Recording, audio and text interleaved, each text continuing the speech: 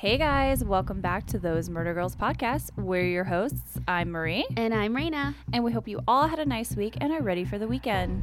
So before we get started with today's case, we wanted to give you guys an up on the Maya Millette case out in Chula Vista, which was our episode number 34.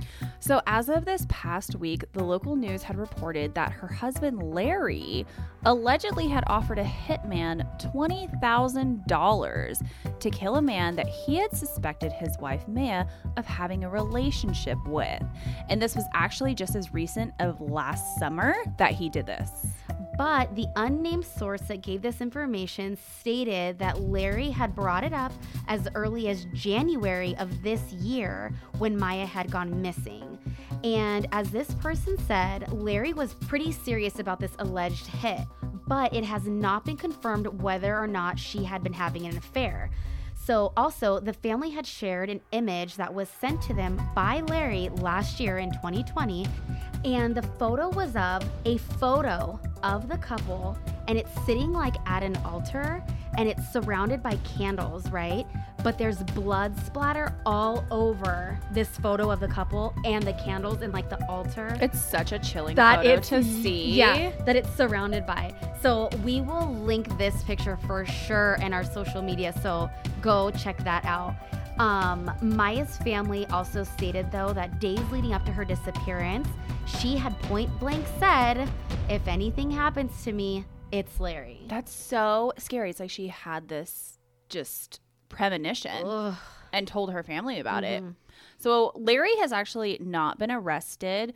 He has retained a lawyer, but he's not answering any questions to the police regarding her case, his own wife's case, which is odd to me. No one has been named as a suspect or arrested at this time, but the police department, they did say that they will, quote, they will continue to investigate any and all leads they receive. So once again, I mean, we pray for the family and her safe return and that the truth comes forward about what really happened to her. And we're praying that they get these answers soon. I read that the family is super frustrated with the case, which, I mean, I could totally understand, you know, like you want those answers. And they probably know exactly what those answers are going to be. And they just want it. They just, they want that arrest. They want that closure. So as always, check out our social media. We have photos to go along with today's story, thanks to Google Images. Thank you. And today is our mashup episode. So we are giving you guys a BOGO. You're welcome. Our first case was sent in by a loyal listener, and she goes by the screen name at Beyond Blessed Boy Mom. And this is about a teenager that was killed and left for dead on a rural highway out in Florida. And you guys, her case remained unsolved for almost 15 years. And the second case is one that I actually found while I was looking for a completely different case. So this one is of a young mother from Washington who was tragically murdered at the hands of her ex-boyfriend in public and in front of their child.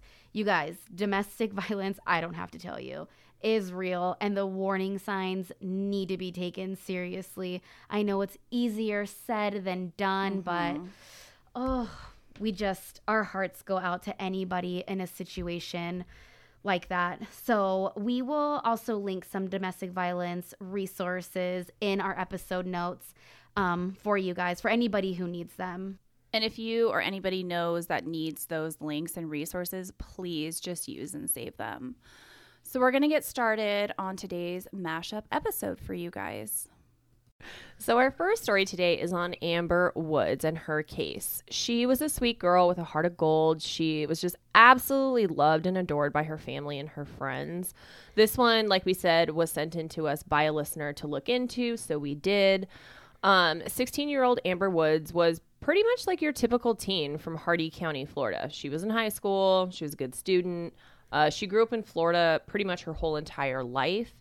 Amber was the light of her family's life. When we go back and we read articles, like, she really was the light of their life, which makes the story even more tragic. So she mysteriously goes missing on February 11th in 2006. And she had last been seen at home by her aunt, and this was around 12:30 in the morning. So immediately in their minds, like they come to the conclusion she was kidnapped, like somebody took her, and their home was off of State Road 62. And even though at this time there was no evidence to support that Amber had been, forcibly taken from her home or anywhere, it was just kind of the family's intuition because Amber just wouldn't leave. So after Amber was reported missing, it did not take long before she was found. And she was found along that State Road 62. A passerby had been driving along the road about 7:30 in the morning, and he had spotted her lifeless body. It had been tossed 20 feet off the road into this high brush area, and she was dead from a single gunshot wound. Just like trash, just left on the side of the road. Yeah, like nothing. So her family obviously was just devastated and thinking like, who the hell would have done this? Knowing she didn't have any enemies, like everyone liked Amber, so who would cause this? And they wanted to get answers, but unfortunately, the family would wait a long 15 years, you guys, before they would get justice for her. Detectives diligently followed every single lead that came in on Amber's case, but they never had that last bit of evidence that they needed to put the case together, make it strong, and move forward. So like so many other cases, Amber's was shelved next to all the other cold cases. This happened in 2006. Years and years passed, you guys. And in 2019, like not even 2 years ago, the homicide unit in Manatee County decided to take another look into Amber's death, utilizing some advanced technologies that obviously were not available in 2006. What happened on that rural State Road 62 had never left their minds, and they were all super eager to like get back and take another look at all of the evidence that had been stored just for so long. They are able to take a more thorough look into Amber's cell phone data using a tracking system software where they were able to pinpoint Amber's every move the night of her murder. And you guys get this. At that time of Amber's murder, she had been dating a guy named Ralph Williams, who was 20. He was 4 years older than Amber. Which is pretty fucking unacceptable. I mean, when your girl's a sophomore and you can go to the bank like every 2 weeks to cash that full-time check from the job that you have to pay your rent, like, no. Amber's too young for you. I mean, too young. She gets excited for pizza on Fridays at school. Yeah. You should not be with her. No. So sorry. Okay, back to the story. So her boyfriend Ralph's cell phone data was also examined, and he was also pinned to the location of Amber's body and other locations that she had been at that night as well. And he was not the only one in the vicinity of Amber the evening of her murder. According to that cell phone data, Ralph had some company, his brother and his half-brother. So throughout the years, Ralph had been a possible suspect in the case, but police just never actually had anything where they were able to like charge him and have that case be like super strong. Which has got to be frustrating as a detective to be like, I know in my heart that you did it, but I got to prove it. And that's like what is so important about if you know like anything, you never know how small a detail is. Might help. Yeah. Well, the cops uncovered some text message data from Amber's phone to Ralph's, and within these text messages, this exchange between them, Amber had sent messages saying that she thought she was pregnant with Ralph's child. Ooh. You know, he's 20, she's 16. Not good. Not a good look. Ralph wanted out of this relationship with Amber. But even if he did, I mean, there was still a chance that she was still pregnant, and he was worried, there could be criminal consequences. Ralph, due to the age difference.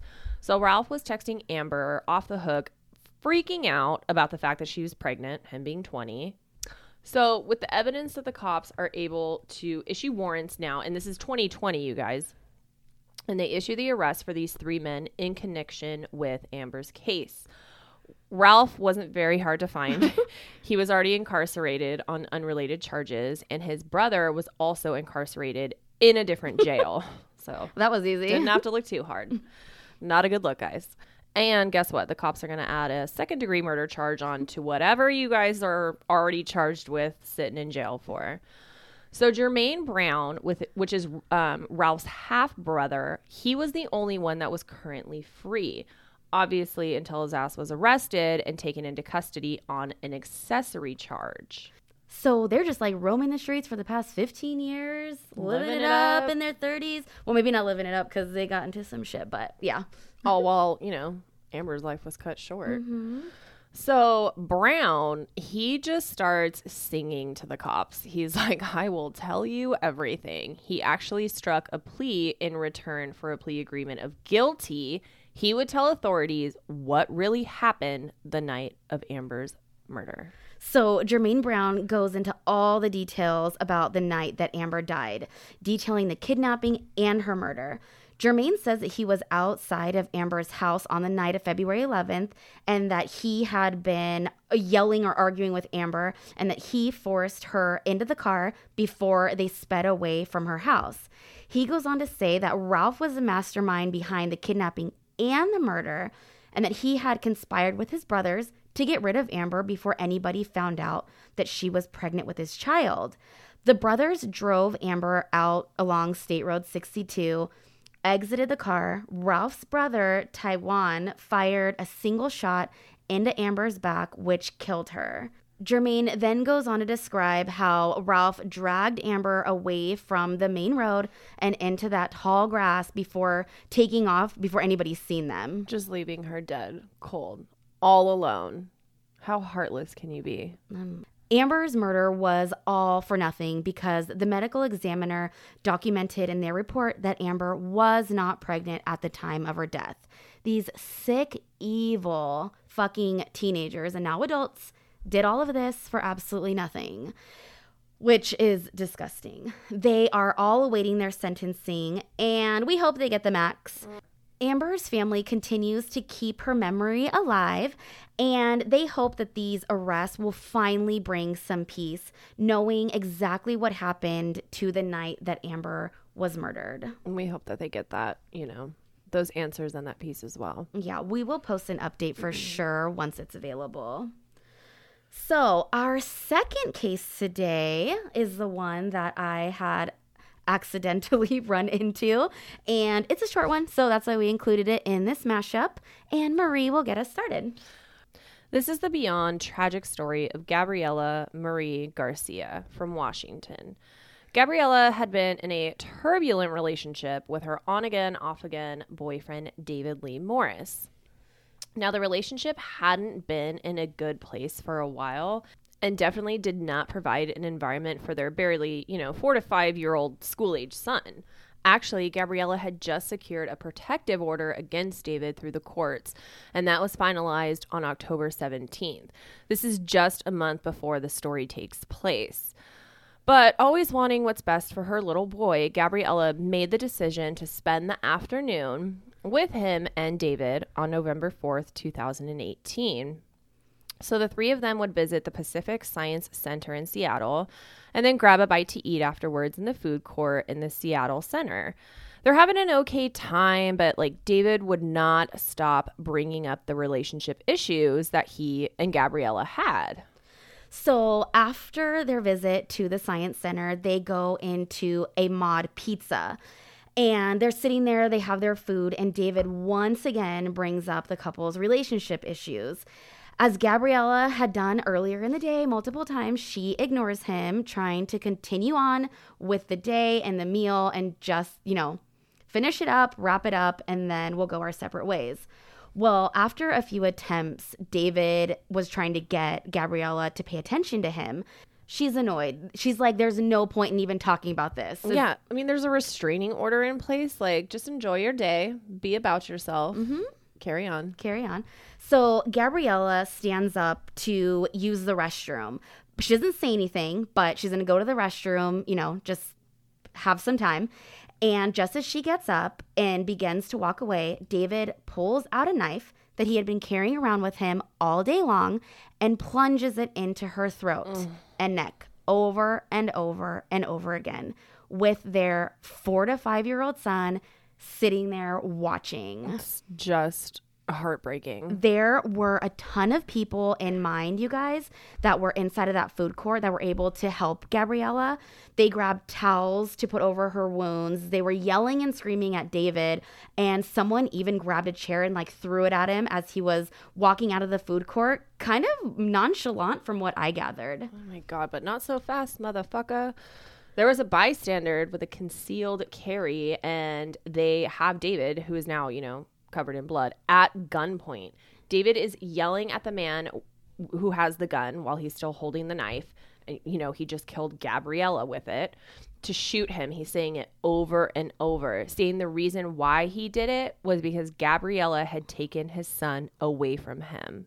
So you're going to kill his mom, and then now you're being held at gunpoint, and you're telling somebody to kill you because or your child.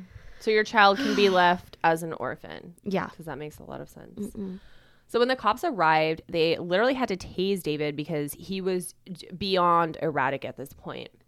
He ultimately just wanted someone to shoot him. Just what a waste of precious life all the way around, everybody involved. Yeah. All of this while Gabriella is lying on the floor of the pizza place. She had remained in critical condition at the Harborview Medical Center for only a few hours, you guys, before she unfortunately and sadly passed away. David was super open and vocal about his reasonings for killing Gabriella. It was so disturbing. He told a King County prosecutor that it was, quote, extremely easy to kill people if you're willing to die, and you will feel like you've lost everything, unquote. He said his reasonings were justifiable and that he just wanted his son to have a better life, and that killing the mother of his child would provide the little boy with that. And it's clear that, he needed mental help. I mean, he probably still does. Absolutely. If only he would have gotten that prior. So, so many lives were not affected by this tragedy. And these thoughts and urges to kill Gabriella hadn't just come to him. He said that he had been feeling this way since the previous April, but he just had the hopes that they could rehabilitate their relationship. And when he busted out the knife at the pizza place, this was the second time he had actually pulled it out that day. He was actually going to kill her at the Pacific Science Center, their first stop they were on, but he decided to wait to see how the conversation went at dinner. Oh my gosh. So he has no problem with it. He's like, yeah, if my son remembers this, he'll probably be traumatized. But if not, he'll have a good life being raised by family. What the fuck? Yeah. Like, he was so worried about losing custody of his own son, but he was clearly just out of his mind for sure, because in doing this, he killed his son's mother. He's obviously not going to be around, and this is not a better place for her son. Not at all. And those, you guys, are the tragic stories of Amber Wood and Gabriella Marie Garcia. Thank you guys for joining us, and we hope you liked the little mashup. It was something really different, and thank you to Beyond Blessed Boy Mom for submitting Amber Woods. We really appreciate it. Keep sending those cases, guys. We hope you all have a safe weekend, and we will see you all back here next week. Bye guys.